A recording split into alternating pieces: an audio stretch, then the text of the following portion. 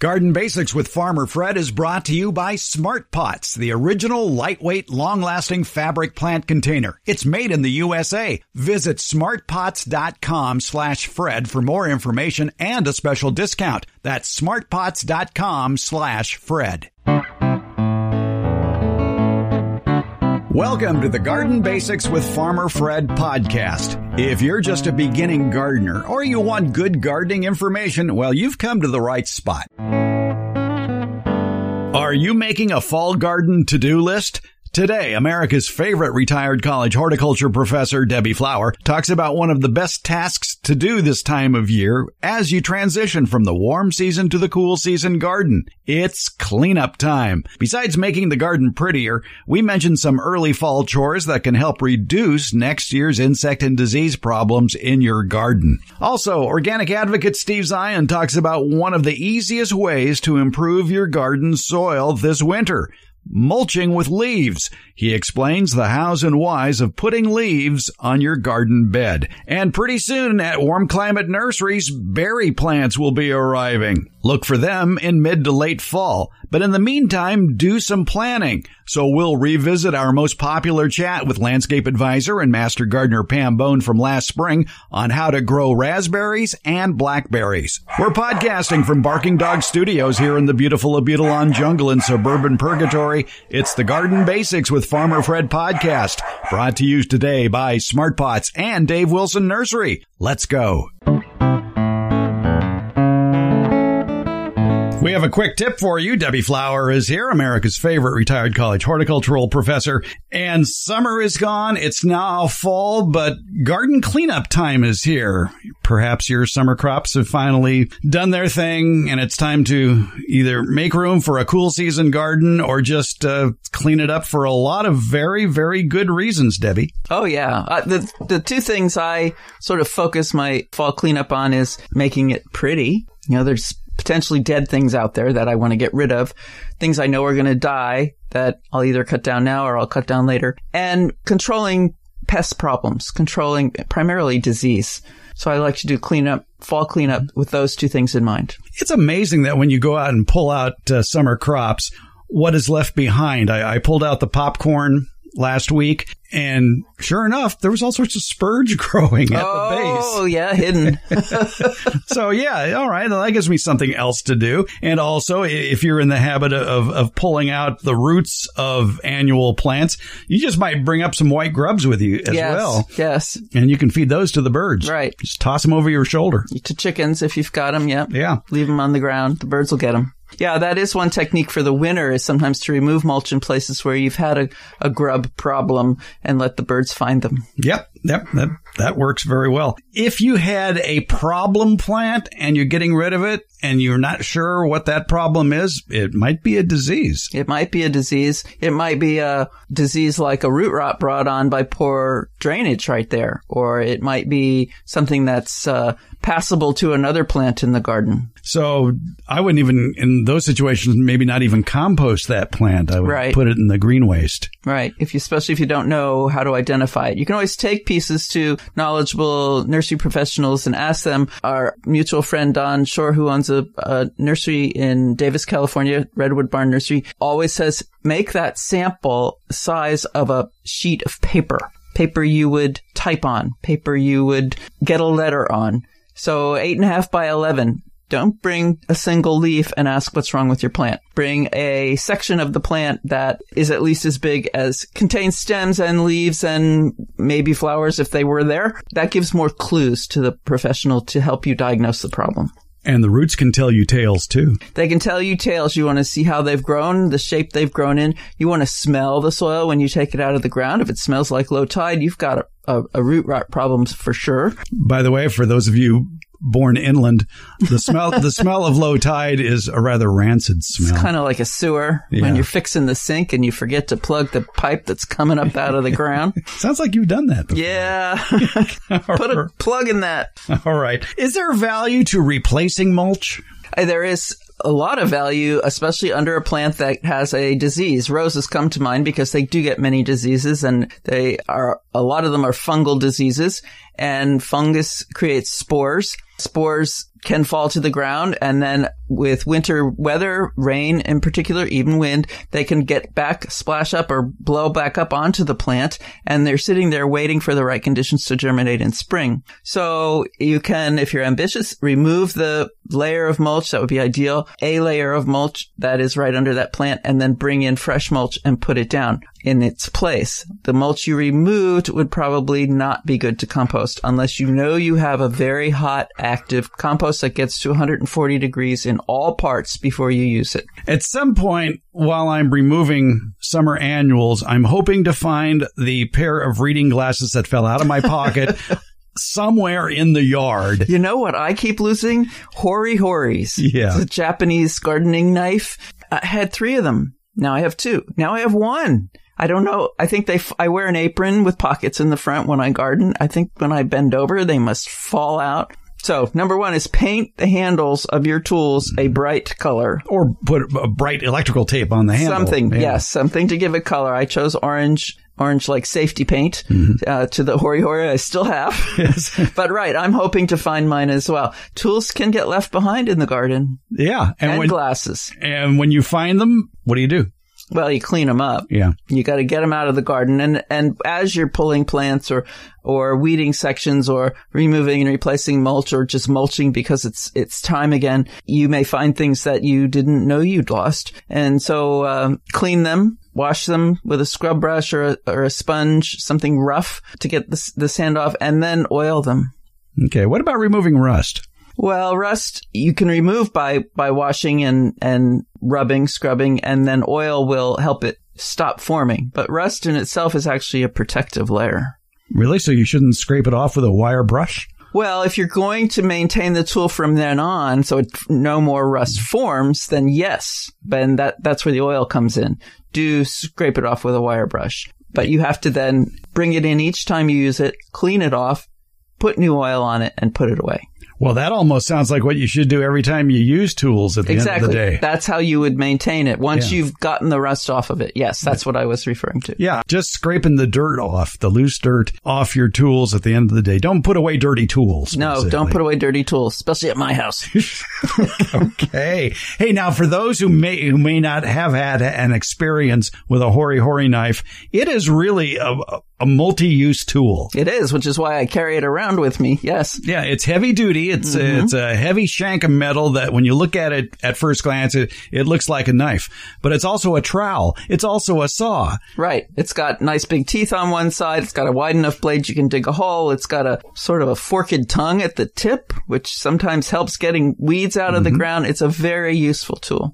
You'd think they'd be hard to lose, being about a foot long or so, but they disappear. Mine do. Yeah. Not that I hold it against my wife, but I still miss that hori-hori knife that went missing 20 years ago. Yeah. Yeah. Yep.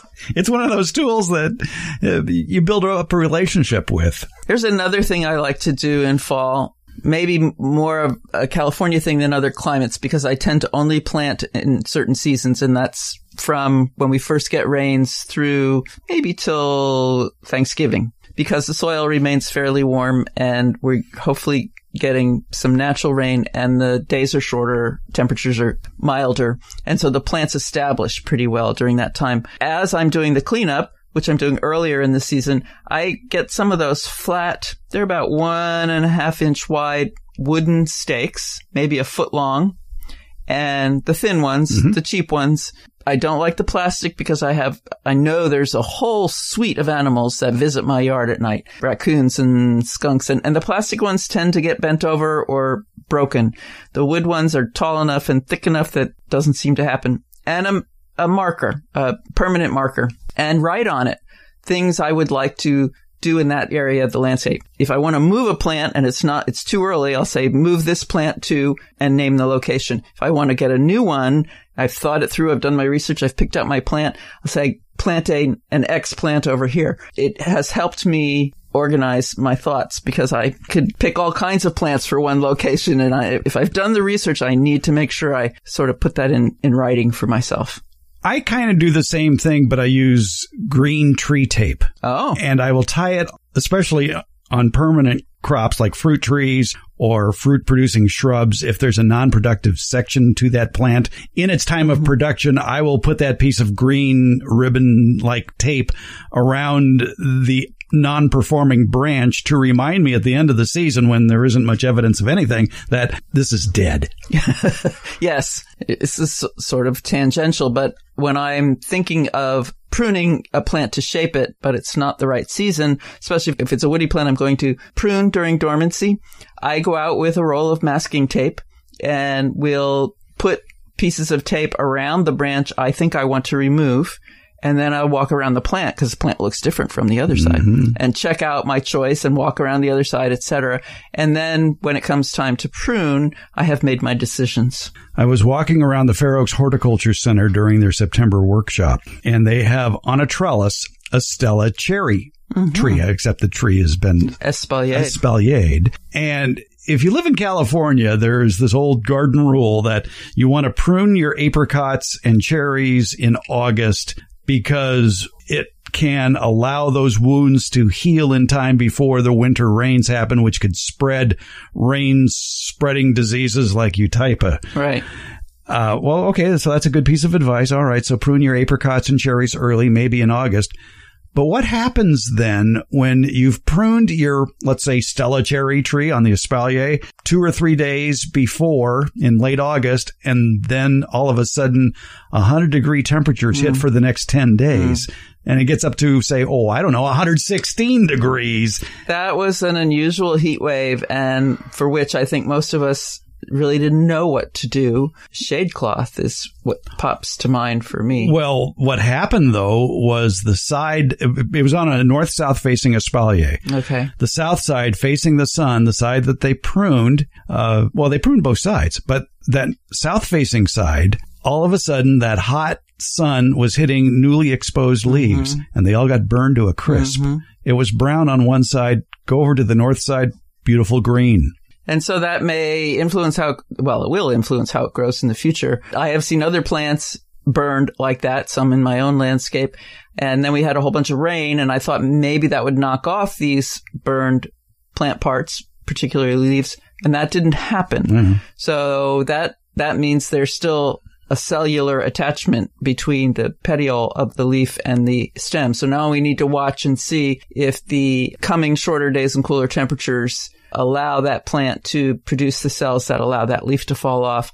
If not, then the wood has been damaged also. Yeah, there are a lot of rules we follow because it's calendar based. Right. And we're very organizational. We like to plan things out. And of course, you do things every month of the year. That's why there's things like garden calendars. But I'm wondering now the value of garden calendars with sudden changes in the weather. Yes. Well, the calendars need to adapt, but we don't know how to adapt until we live through it, I think. Yeah, but at least with most weather and the accuracy of weather forecasts, we can get a glimpse of what's going to happen 10 days out, 12 days out that might influence what we were about to do. Yes. And so we have to think in that regard as well. Right. Another thing about pruning, especially a cherry and an apricot probably too, is that they have thinner wood. They have thinner bark. It's not the wood itself. It's the bark. It's the outside layer. The protective layer is pretty thin on those trees, particularly the cherry. And if you prune them in a sunny, dry time of the year when it's still summer, you need to go in and whitewash the newly exposed wood. I have an apricot and I haven't finished pruning it, and it's September, and I should have, but I keep debating removing a fairly large branch that runs horizontal over the top of about a third of the plant. And my debate has to do with sun. When I remove that branch, what am I going to expose and how is it going to react? I'm going to do it in a season later than is recommended here in California because I'm more concerned about sun burning the exposed wood than anything. The outlook for rain this year here isn't all that good. Right. So you may have plenty of time. Long, dry periods, right? Yeah. Well, unfortunately, there's that too. We've taken some interesting scenic bypasses talking about end of summer or beginning of fall cleanup time. But again, we will persevere. One other thing to do in fall cleanup, if a plant is dying, take it out while it's still alive. Or if a branch is dying, cut it off while it's still alive. The reason for that is it's much, much easier to cut wood or roots that are alive and contain water than wood or roots that are dead and totally dried out. That's my reaction. Wouldn't it just snap off? No, they don't. It's a lot harder to prune with a tool, and I try to sharpen mine before I use them each time. I'm trying to force that habit into myself. It's much harder to cut dry, dead wood than it is living, lubricated wood. That's what it is. The water acts as a lubricant. Have you heard about anvil loppers? Yeah, I have a set. Okay. Yeah. All right. And that's the only purpose there is for anvil loppers as opposed to bypass. Can still cut the wood, but it's easier if it's alive. Okay. And you can always just wrap a chain around it, tie it to the back of your pickup truck, and hit the gas. Okay, I'll remember that. Yeah, don't do that.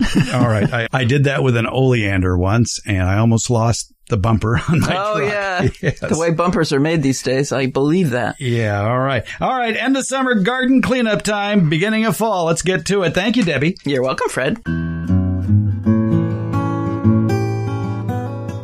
You've heard me talk about the benefits of Smart Pots, the original award-winning fabric container. Smart Pots are sold around the world and are proudly made 100% right here in the USA. Smart Pots is the oldest and still the best of all the fabric plant containers that you might find. Many of the imitators are selling cheaply made fabric pots that fall apart quickly. Not Smart Pots. There are satisfied Smart Pot owners who have been using the same Smart Pots for over a decade, actually approaching 20 years. When you choose Smart Pot fabric containers, you know you'll be having a superior growing experience with the best product on the market. And your plants will appreciate Smart Pots too. Because of the 1 million microscopic holes in Smart Pots, your soil will have better drainage and the roots will be healthier. They won't be going round and round on the outside of the soil ball like you see in so many plastic pots. The air pruning qualities of Smart Pots creates more branching of the roots, filling more of the usable soil in the Smart Pot.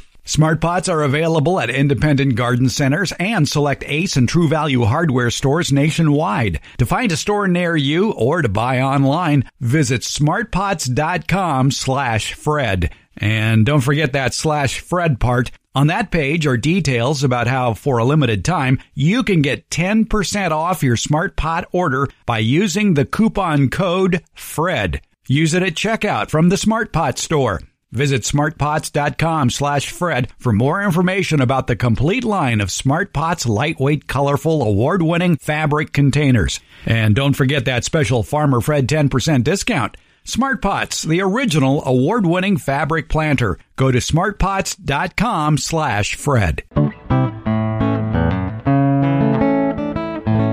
Well, we're going from summer gardening to cool season gardening. Maybe you don't want to put in cool season crops. Maybe you don't want to deal with plants that might be killed by a frost or a freeze.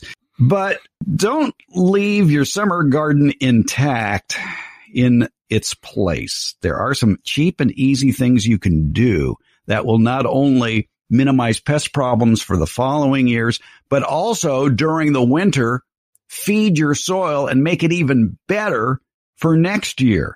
We're talking with Steve Zion. He is Sacramento's organic advocate, of an organic gardener for decades. He ran his own organic gardening and consulting company for decades.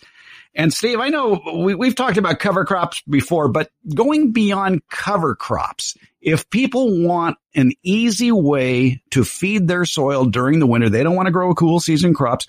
I think one of the easiest things to do, well, two things to do, is A, cut down everything to soil level. If you're growing tomatoes and peppers, just cut them off at the soil level, but leave the roots in the soil. Exactly. And then cover that soil with leaves that are falling from the trees in the fall. Grind them up with your mower or a weed whacker or something and just put down 6, 8, 12 inches of leaves on top of that garden bed. And now it's your turn to tell us about the benefits of doing that. Yeah, it's absolutely wonderful. It regulates the soil temperature. The soil temperature will be warmer.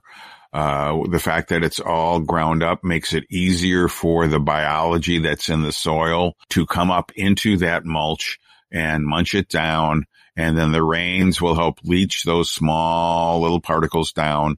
The worms that are in your soil will come up and feed on that every single day. And if it's a thick mulch, even at night, because it'll be dark, they will be aerating your soil and taking that organic material down into the soil. And the nutrients that leach through by the rains will also leach the biology, because that'll start composting on the top of the soil. And the biology that's composting will increase in numbers and will and end up moving down into the soil as well.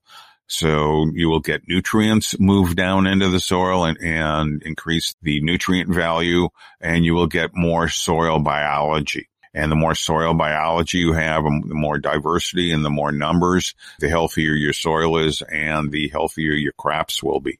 I just took a class recently. Everybody's been talking about rotating your crops for decades to reduce pest problems. And they're saying that if you have the right biology and you put down, you either grow cover crops or you put down a thick mulch, you really will have the biology in there, the beneficial soil biology, to naturally combat the pest problems, and you should not have to rotate your crops. I love it when you're a contrarian. Yeah, that's great. And it makes perfect sense, too. Yeah. If you've got the good soil biology down there, and then you're feeding it with either a cover crop or with a thick mulch, you're feeding that good biology. The good biology will fight it out basically with the bad biology, and not allowing them to grow in substantial numbers where it's going to do harm to your plants the following season. Now, I mentioned earlier about clipping off the tops of the plants and leaving the roots in place. True or false? True, because they will decompose, and they'll typically will decompose pretty fastly. Again, if you have an organic, happy, healthy soil, if you've been using pesticides, you've been using synthetic fertilizers, the biology isn't going to be there to break that stuff down. But if you're growing organically, you'll have a lot of biology in your soil. That stuff, most of those roots will break down very, very quickly, and they will create air channels. They will end up aerating your soil, because where the root was there's nothing there anymore. And so you've got these big pore spaces. So when you irrigate next spring, the water is going to move in through the soil. The worms can move through the soil better. The soil biology can, all of the various microbes and mites and beneficial mites and protozoa and all those guys can move through the soil and do their job better.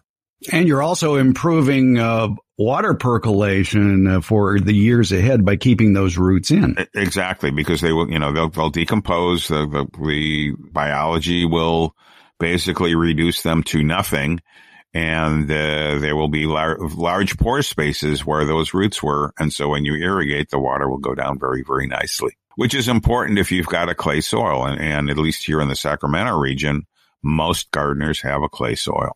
I think across the country, there are a lot of gardeners who are dealing with clay soil. Yes. You mentioned a very unusual word here. I'm not sure what it is. You were talking about to help that mulch layer on top break down. That rain could do that. What is this thing called rain that you're talking about? I don't know. It's been a long time. And, in the last year, we got 7 inches? Something like that. Yeah. Now, that brings up a question. Man, I hope it rains, but if it doesn't rain this fall and winter here in California and in many areas of the West, if you don't get the fall and winter rain, should you, irrigate the top of that mulch like once a week? Just turn on a hose and start sprinkling it? I think it would be a good idea once in a while. Certainly once a week, it's not necessary. Typically, if you do it once, in the wintertime, it's not very hot. In many cases, it will hopefully be cloudy. Before you irrigate, I would probably irrigate it or make sure that mulch is moist, not wet, but moist. When you put it down or after you put it down. And then before you add more moisture, don't just look at the surface. Dig down an inch or two and see if it's dry. And if it's dry, then you might want to add more water. All right. Yeah, it's a good point. And to reinforce something we said earlier is the smaller the pieces of those leaves that you're using as mulch, the better, the quicker it can break down and feed the soil. And plus, if you were just stacking 12 inches of unchopped leaves on top of your garden bed, you might create an anaerobic environment. It can. It would help to grind it up some way. And, a lawnmower works well. And you mentioned that. Another easy way to do it, if you've got a string trimmer, is get like a 5-gallon or get a garbage can and put, a small amount of the mulch in the garbage can, and then run your weed eater down in there, and it'll chop it up pretty nicely as well. It's an alternative way to do it. And to save wear and tear on that garbage can, make sure it's a metal garbage can, which are still available. They're out there. Yeah. Usually a 27 or a 32-gallon metal garbage can, and then put those whole leaves, like you said, maybe fill up that can 1/3, and then put your string trimmer in it, turn it on, whiz it around a while, and you'd be surprised at how it drops. And then you can pile more in there and then chop it up again and just do it in increments like that. Yeah. And make sure you have a string trimmer. I know some string trimmers, you can put like metal blades on them. No, don't. Please. Yeah. That's going to pretty much destroy your container. Yeah. And wear eye protection anytime you do that. Yes. Always. And string trimmer, not even the plastic blades, but just the string trimmer is best. Yes. If you're not going to be planting cool season crops this year, then the least you can do for your soil is cover it with mulch. Chopped up leaves is great. Just leave it on till spring. And you don't even have to remove it in spring. You can just move it aside and plant whatever you're going to put in come springtime. And keep that as a permanent mulching area. Just make room for your plants. Exactly. Mr. Exactly's with us. Steve Zion, Sacramento's organic advocate, Living Resources Company. Steve, thanks for the good, cool season advice. Been a pleasure as always, Fred.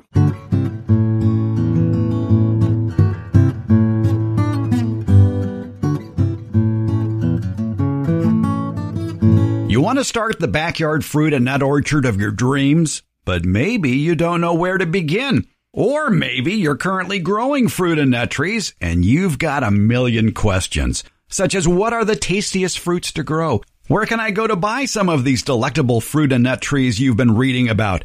And then how do you care for all of these trees, including planting, pruning, and harvesting? I've got one online stop in mind for you where all these questions you might have will get answered. It's DaveWilson.com. That's Dave Wilson Nursery, the nation's largest wholesaler of fruit and nut trees for the backyard garden. They have planting tips, taste test results, and links to nurseries in your area that carry Dave Wilson fruit trees. Click on the Home Garden tab at DaveWilson.com for all of these links, including a link to their years of informative videos about growing fruit and nut trees that they've posted on the Dave Wilson Nursery YouTube channel. Start the backyard orchard of your dreams at DaveWilson.com.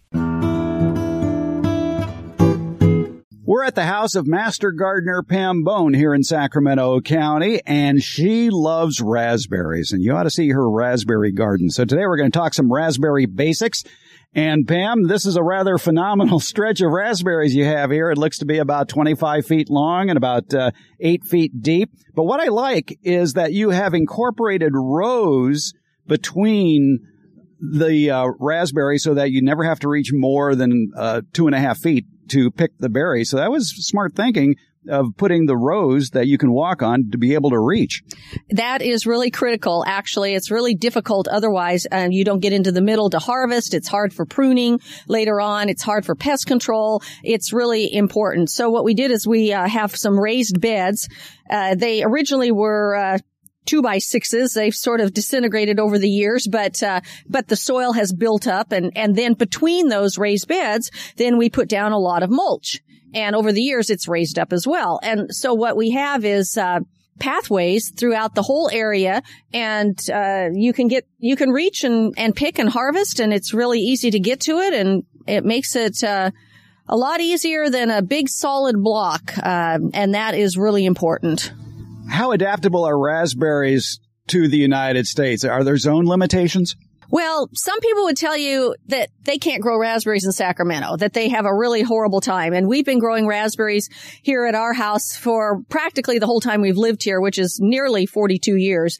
And there are certain varieties for certain locations. So you have to know what will do well here. You also have to know kind of location they require too. How much sun can they take? You know, you have to have sun in order to produce the berry itself. But here in our area, we have been planting Heritage and Oregon 1030, and those are varieties that are adapted to the heat. And the Heritage variety is still available everywhere. My daughter grows Heritage in Washington, in Pullman, Washington. So these are what we call the fall bearers or ever bearers, and they are a little bit different variety than the kind that you put up on a trellis and all, which actually they're much easier to prune and that. So yes, just go to your local cooperative extension or your nursery and find out what varieties are adapted to your area and what are their growth habit, and do you want that kind of growth habit? How much work are you willing to do with training them and pruning them and everything? So we've adapted very well here and produce huge crops of berries. If you look at the picture that's with today's episode of Pam's raspberry bed, you see a lot of T-posts sticking up with a lot of wires. And judging by the heights of the wires, it looks like these raspberries get maybe 6 feet tall. Oh, yes, definitely. They will grow at least that far. And then, in fact, sort of hang over. So I'd say they might even be 7 feet tall. They grow beautifully in our area, in the location that we have, and very vigorously. And we found that this system maintains them without having to do a huge trellis system, because what these are, they are pruned down, not to the ground, but to basically brown sticks in the, winter months.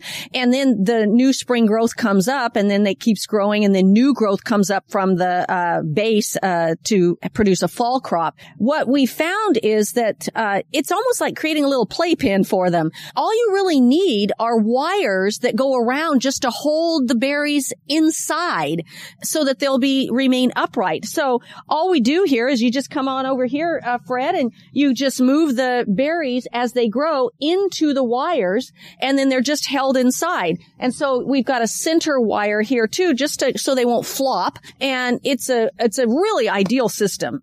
We found it works really, really well for this type of everbearer or fallbearer raspberry. What's the spacing on these plants? Well, what was the spacing on the plant?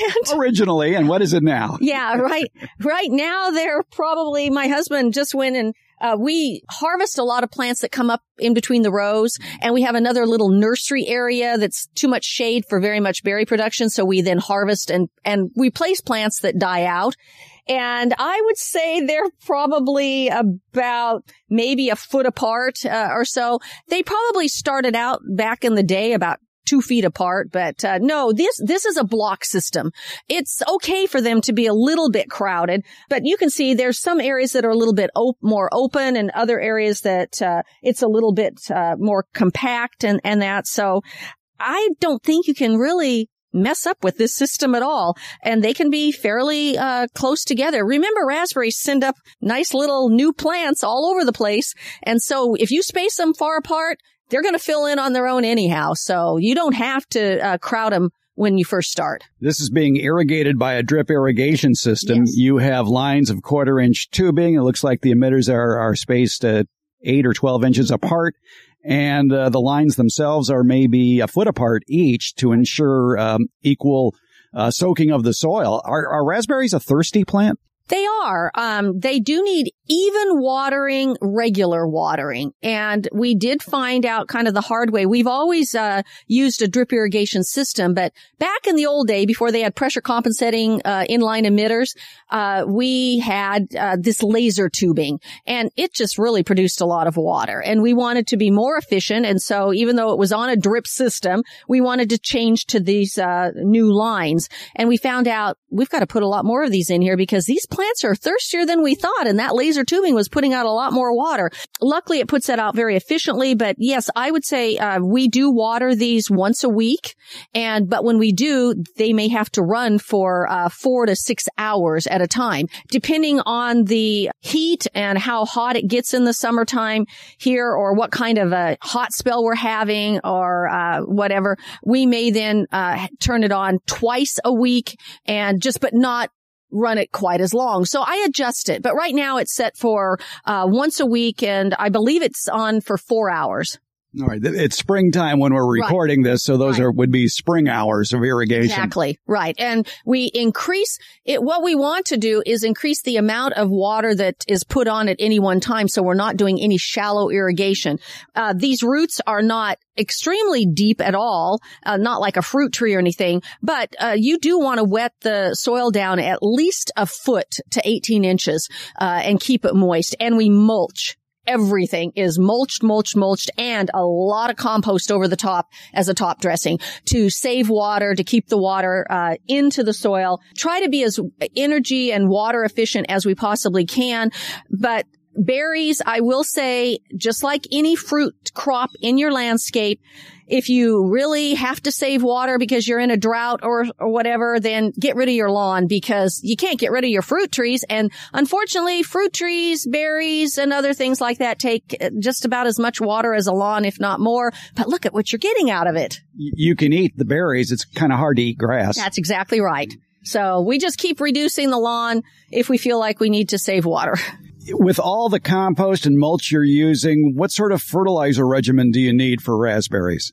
Well, actually, we don't have to do much of anything, but once a year in the spring, we do over top dress with usually something high in nitrogen. Just like all fruits of all sorts, and we grow a lot of fruits in our landscape, they need nitrogen to grow and to produce fruit. People think, oh, you need phosphorus and potassium, but we've done a lot of soil testing in our area, and I worked for the Cooperative Extension for many years and saw a lot of soil tests come by, and for the most part, we don't see a lot of phosphorus and potassium deficiencies in our woody plants and our fruit trees. Our berries, they might need a little bit more because they don't have as extensive as a root system. So what I usually generally do is just buy something that is an all-purpose, higher in nitrogen fertilizer. As long as it doesn't have any kind of a weed killer in it, lawn fertilizer works just as well. Yeah, exactly. There are a lot of good, starter lawn fertilizers that take their time to break down and can feed the plants for a much longer period of time. And actually, lawn fertilizers are a fairly good choice for a lot of massive plantings like raspberries here. And also, like you say, as long as you avoid the weed and feed products and just stick with the feed products, you're okay. That's true. And actually this year we did put on a lawn fertilizer. We went out and purchased, we needed some more for the lawn itself. And so I thought, well, let me look for one that is high in nitrogen, but has a little phosphorus and potassium and a little P and K in there. And that'll be good for the berry plants. We also, in addition, grow boysenberries as well. And so I needed something that we could do for those as well. And then we can just use the same old thing on our citrus and our apple tree and everything else. One fertilizer makes it a lot easier. Raspberries, harvest time is when, and how do you harvest them, and how long can you store them? Well, the berries, this particular variety, now remember, these are the two crop variety, and a lot of people may grow raspberries that only produce a spring crop. This one also produces the fall crop. It's Heritage, right? Heritage is the one that you can find in the nurseries now, and it's pretty much everywhere. I think they sell it all over the United States.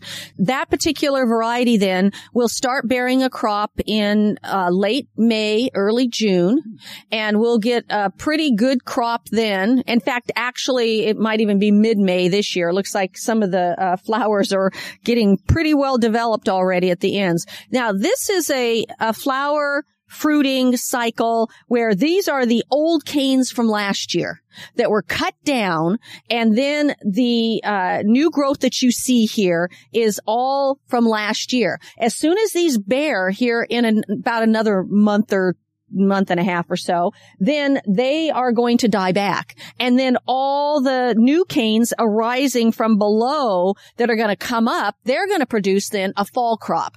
And I will say that it's kind of unpredictable, but most of the time our, quote, fall crop, and I should say fall with quotes around it because really the crop starts in August.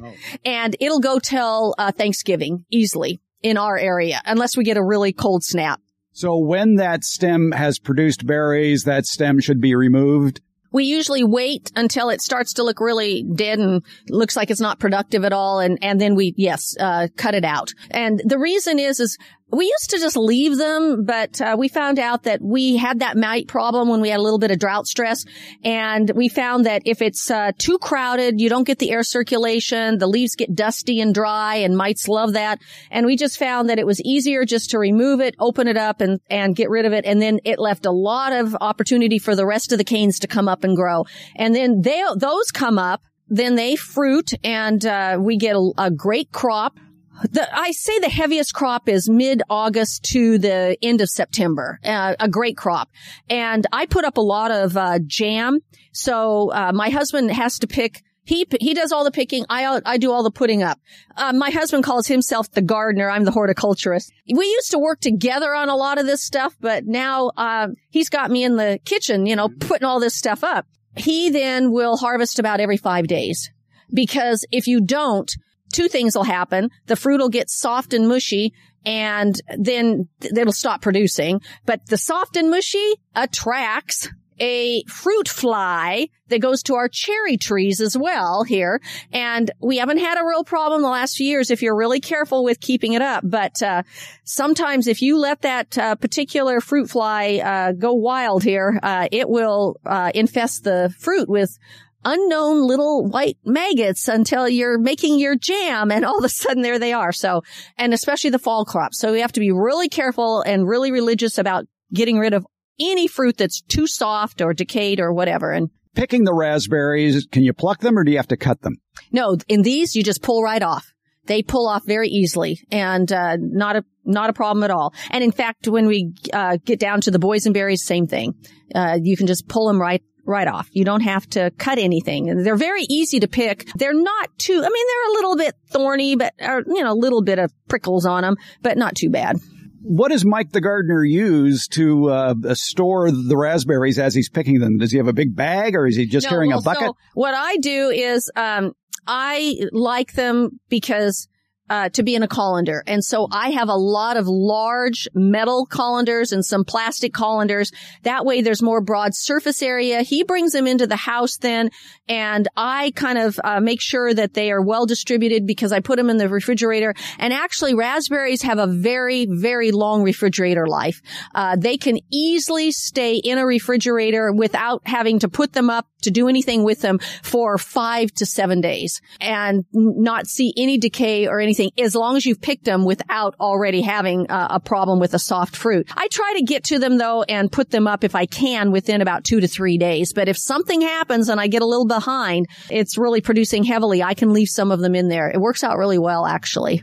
Anything else you want to mention about raspberries? Well, I think raspberries are pretty easy to grow, and they're easy to prune and take care of. They produce a beautiful crop and make fabulous jam. You just have to be careful to attention for making sure you mulch, making sure that they don't ever suffer any kind of a drought. Keep them irrigated evenly without too much water. They are sensitive to root rot, and our soil is a heavy clay soil, and we do have a type of Phytophthora in our soil that does infect our raspberries occasionally. And we then, I've had it actually identified at a state lab to make sure. So what we do is we just make sure that we pull those out occasionally. And then I really watch the irrigation, make sure that we're not keeping it too wet or whatever. But we're still going to get a little bit of it because it's in our soil. And you've got a heavy clay soil, and even just normal spring or winter rains or whatever keeps the soil wet. And as soon as that fungus gets active, then you have to be careful not to keep it too wet. And so it's kind of walking a little bit of a fine line there with the irrigation. But otherwise, they're pretty carefree. Once a year fertilization is it, and the pruning doesn't take much time. And I highly recommend raspberries. They're fabulous, and they taste really good. Well, let's walk over to the other berries and see what's growing. We are at Pam Bone's house here in Sacramento County. Pam Bone, famous Sacramento County Master Gardener, the original Sacramento County Master Gardener, by the way. And we are at her home where they have developed a yard for over 40 years, and Pam loves berries. Pam, it's almost like Knott's Berry Farm here. You've got boysenberries here. Yes. I come from Washington State. My husband comes from Oregon State, and you have to grow berries. Raspberries, boysenberries, whatever. Boysenberries are just ideal for making pies, and I make a lot of pies. They make a wonderful jam, and of course, they're delicious for fresh eating as well. And they love our Sacramento climate. So does that mean that in a state like Washington, they wouldn't do well? No, they do great there, too. Oh. They love it there. They do just as fine. So, you just have to decide, do you have the sun for them? They just like full sun, and they do really well, in that. They, are very adaptable, actually. Describe the trellis that you've designed for them. Years ago, we had a massive system with the big wooden crossbars on it and the ones that you see commercially and all. And it's a pretty daunting thing and it takes a lot of time and energy to install, and it's expensive. And one day we had a massive tree fall and literally destroy our entire berry patch here, including the crossbars. And so we decided, you know what, we're going to do this a little easier. And we're going to use these T-bars, these metal T-bars with wires, and it works just beautifully. It holds them nicely. We've got T-bars spaced out so that you've got not too much tension on the wire, or, too much stress on the wires here. And then we've got the 3-wire system so that the berries can be trained in 3 different locations and tied on with little twisty ties. And then we use kind of a barrel method, sort of where you come up from the base of the plant and then you go onto one of the wires and train the branches sometimes as a barrel loop if you've got a long enough cane, and they loop around, gives a little more maximum sun exposure for the plant. But yeah, these T-bars just work really, really well. They stay in the soil nicely, and you can see they turn in just a little on the edges just because some of the tension's late in the season, but you can twist the wire a little bit tighter, and it works great. And it's inexpensive, easy to do, and not so daunting. For you technically minded at home, the T-bars are spaced about 8 to 10 feet apart, and there's a 3-wire system on here that looks like it begins about 18 inches above the ground, and the next 2 wires are also spaced by another 18 inches.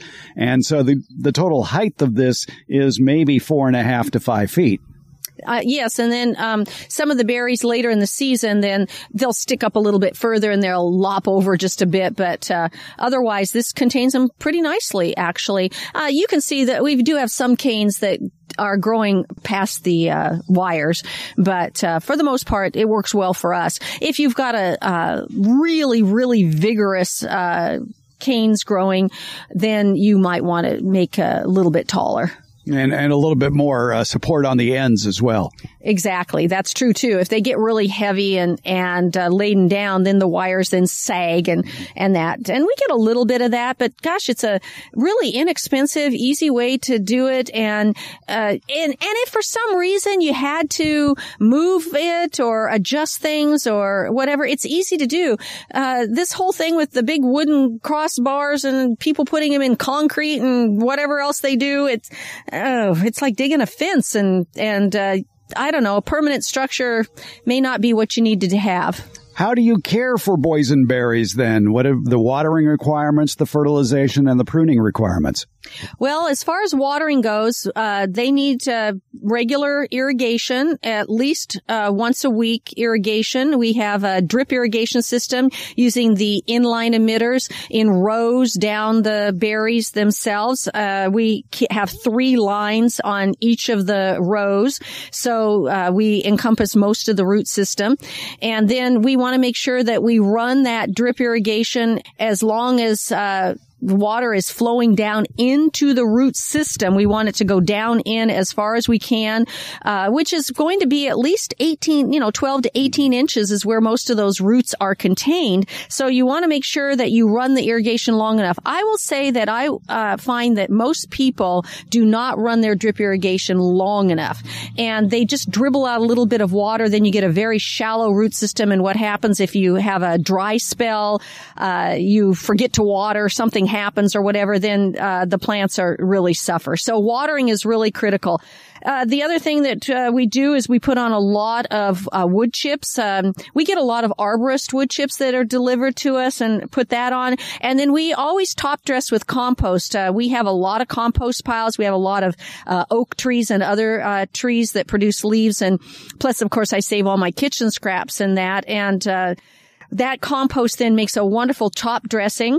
It doesn't completely eliminate fertilization, but it helps to give you a little bit of nutrition as well as keeping the soil moist and cool and helping to mitigate soil fluctuations in temperatures. And then it's going to help with your watering as well. So fertilizing then about once a year. Already did it just a few weeks ago, just as the growth is starting up in usually early March. Then we go in with an all-purpose fertilizer, or in our case, this year and in years past, we often just get an all-purpose lawn fertilizer, high in nitrogen, which these berries need, but it still gives you a little bit of phosphorus and potassium. But nitrogen, people don't realize that you've got to have the growth in order to produce flowers and fruits, and the fact that we're putting on a lot of mulch and a lot of compost on top, and that the soil in our area isn't real deficient in phosphorus and potassium, you don't need very much of it. You're going to get it from your mulch and your compost a little bit anyhow. So the nitrogen's the one thing that is transitory. You put it on and it flows right out with your waters, and you got to be careful not to overwater or you'll lose your nitrogen. So nitrogen's real important that it be put on annually for all fruits, whether they're bushes or vines or fruit trees. Always a good idea to have your soil tested before you do any planting so you know exactly what your soil needs. There are a couple of inexpensive university-related soil testing sites that'll be glad to take your $20 and send you back a soil test report. One is the University of Massachusetts Amherst, and the other is Colorado State University. If you look up either of those universities and put in the words soil test, you'll get the details on how to go about that. And they're fairly complete soil tests, too, so that is a inexpensive option. Of course, you can always soil test for macronutrients and pH yourself. You can find those kits at any garden center or nursery. But yeah, know your soil before you plant anything. Are the boysenberries like raspberries? Once a branch produces, it's done? Yes, and in fact, in this case, because our raspberries, I was saying earlier, are fall bears or ever bears, people call them, because they produce two crops. This produces one crop. We get a crop in June, and then that's it. And then those berries, as soon as they start to really dry back and look kind of crispy, you just remove them. Then the new canes are all coming up from the base of the plant, and we let them just sprawl on the ground while the others are dying back. Then we take them out, and at some point then put the new ones up onto the trellis. All right. Boysenberries, and what do you do with them? When do you harvest them? Harvesting is in June in our area. Basically, they're pretty much finished by the 4th of July. We can usually count on the last crop just about then, and they will start producing about the first week of June. And you just come out and pick them. You pick them with your fingers. You don't have to use any kind of pruning equipment or anything like that. You just pluck them off, and they store very nicely in a colander in the refrigerator. And I make a lot of pies and jam with them, and we eat them fresh and just love them. They're great. Boysenberries are one of the most versatile berries and do well in a variety of climates as long as they actually will tolerate the sun even better than raspberries. Full sun. They don't do well in the shade as far as, they'll produce a lot of vine, but who wants that? And then you do have to, one thing with boysenberries, like any blackberry, because they're a type of blackberry, is that they will send up up errant blackberries, and you can get the blackberry mess if you're not careful, where the patch gets overgrown. So just go out there and make sure you tidy up the rows occasionally and dig out those ones. Otherwise, we don't find them becoming the jungle at all, unless you're just not keeping up with it. Are there boysenberry varieties? Boysenberry is a variety of blackberry. So there are nectar berries, which some people say boysenberries and nectar berries are the same. There are loganberries. There are alala berries. These are all types of berries that were developed from a blackberry. And then there are lots of just blackberries that are not crosses, but have been also genetically grown to produce different varieties of blackberries. So you can just get an ordinary blackberry. These are a larger berry, a little bit softer berry. I like them because I think they're better for pies and that. We did grow regular blackberries as well, but found they weren't to my satisfaction for baking with them and making jam. So we took them out and put in more boysenberries. How daunting are the thorns on these? You know, back in the day when we first put these in, the thornless berries didn't produce very well. They were not very good varieties. Now, I understand from a lot of growers and from the master gardeners that grow these at our Fair Oaks Horticulture Center that a lot of the thornless varieties are excellent now and do produce well. So we put in thorny varieties, and they're not that bad. I will say when we're tying them up, oftentimes you have to put tape or something on your fingers to prevent yourself from just getting little prickles into your fingers, but they're not that bad. And they just produce so well. It is a little hard to be tying branches up to wires when you're wearing thick goat gloves. You can't do that. That's the problem. And so doing something, and actually what works actually pretty well now, and I found that I like these, is just the little thin latex gloves you use for just clean up around the house and that. They actually work pretty well for being able to tie with those. And then you can replace them and they're cheap. There you go. That's a good quick tip. We are in the boysenberry patch at Pam Bones' house. It looks to be very delicious. He said punnily. Thank you, Pam. Thank you very much, Fred. I enjoy sharing my crop with you. Can organic pesticides be hazardous to your health? How safe are homemade pesticides? How safe are some of your other garden inputs, including mulches, manures, and even water? In the October 7th Beyond the Garden Basics newsletter, we chat with America's favorite retired college horticulture professor, Debbie Flower, about these topics in the podcast section of the newsletter. And we do a deep dive in the newsletter itself about less toxic pesticides that you should consider using after you've exhausted all the physical, mechanical, and cultural controls for garden problems. Find a subscription link to the Beyond the Garden Basics newsletter in today's show notes, or visit our website, gardenbasics.net, where you can sign up to have the free Beyond the Garden Basics newsletter and podcast delivered to your inbox each Friday. Also at gardenbasics.net, you can listen to any of our previous editions of the Garden Basics podcast, as well as read a transcript of the podcast episode that you're listening to now. For current newsletter subscribers, look for the How Safe Are Organic Garden Chemicals. It's in the Beyond the Garden Basics newsletter, now available and in your email. Take a deeper dive into gardening with the Beyond the Garden Basics newsletter, and it's free. Find the link in today's show notes or at gardenbasics.net.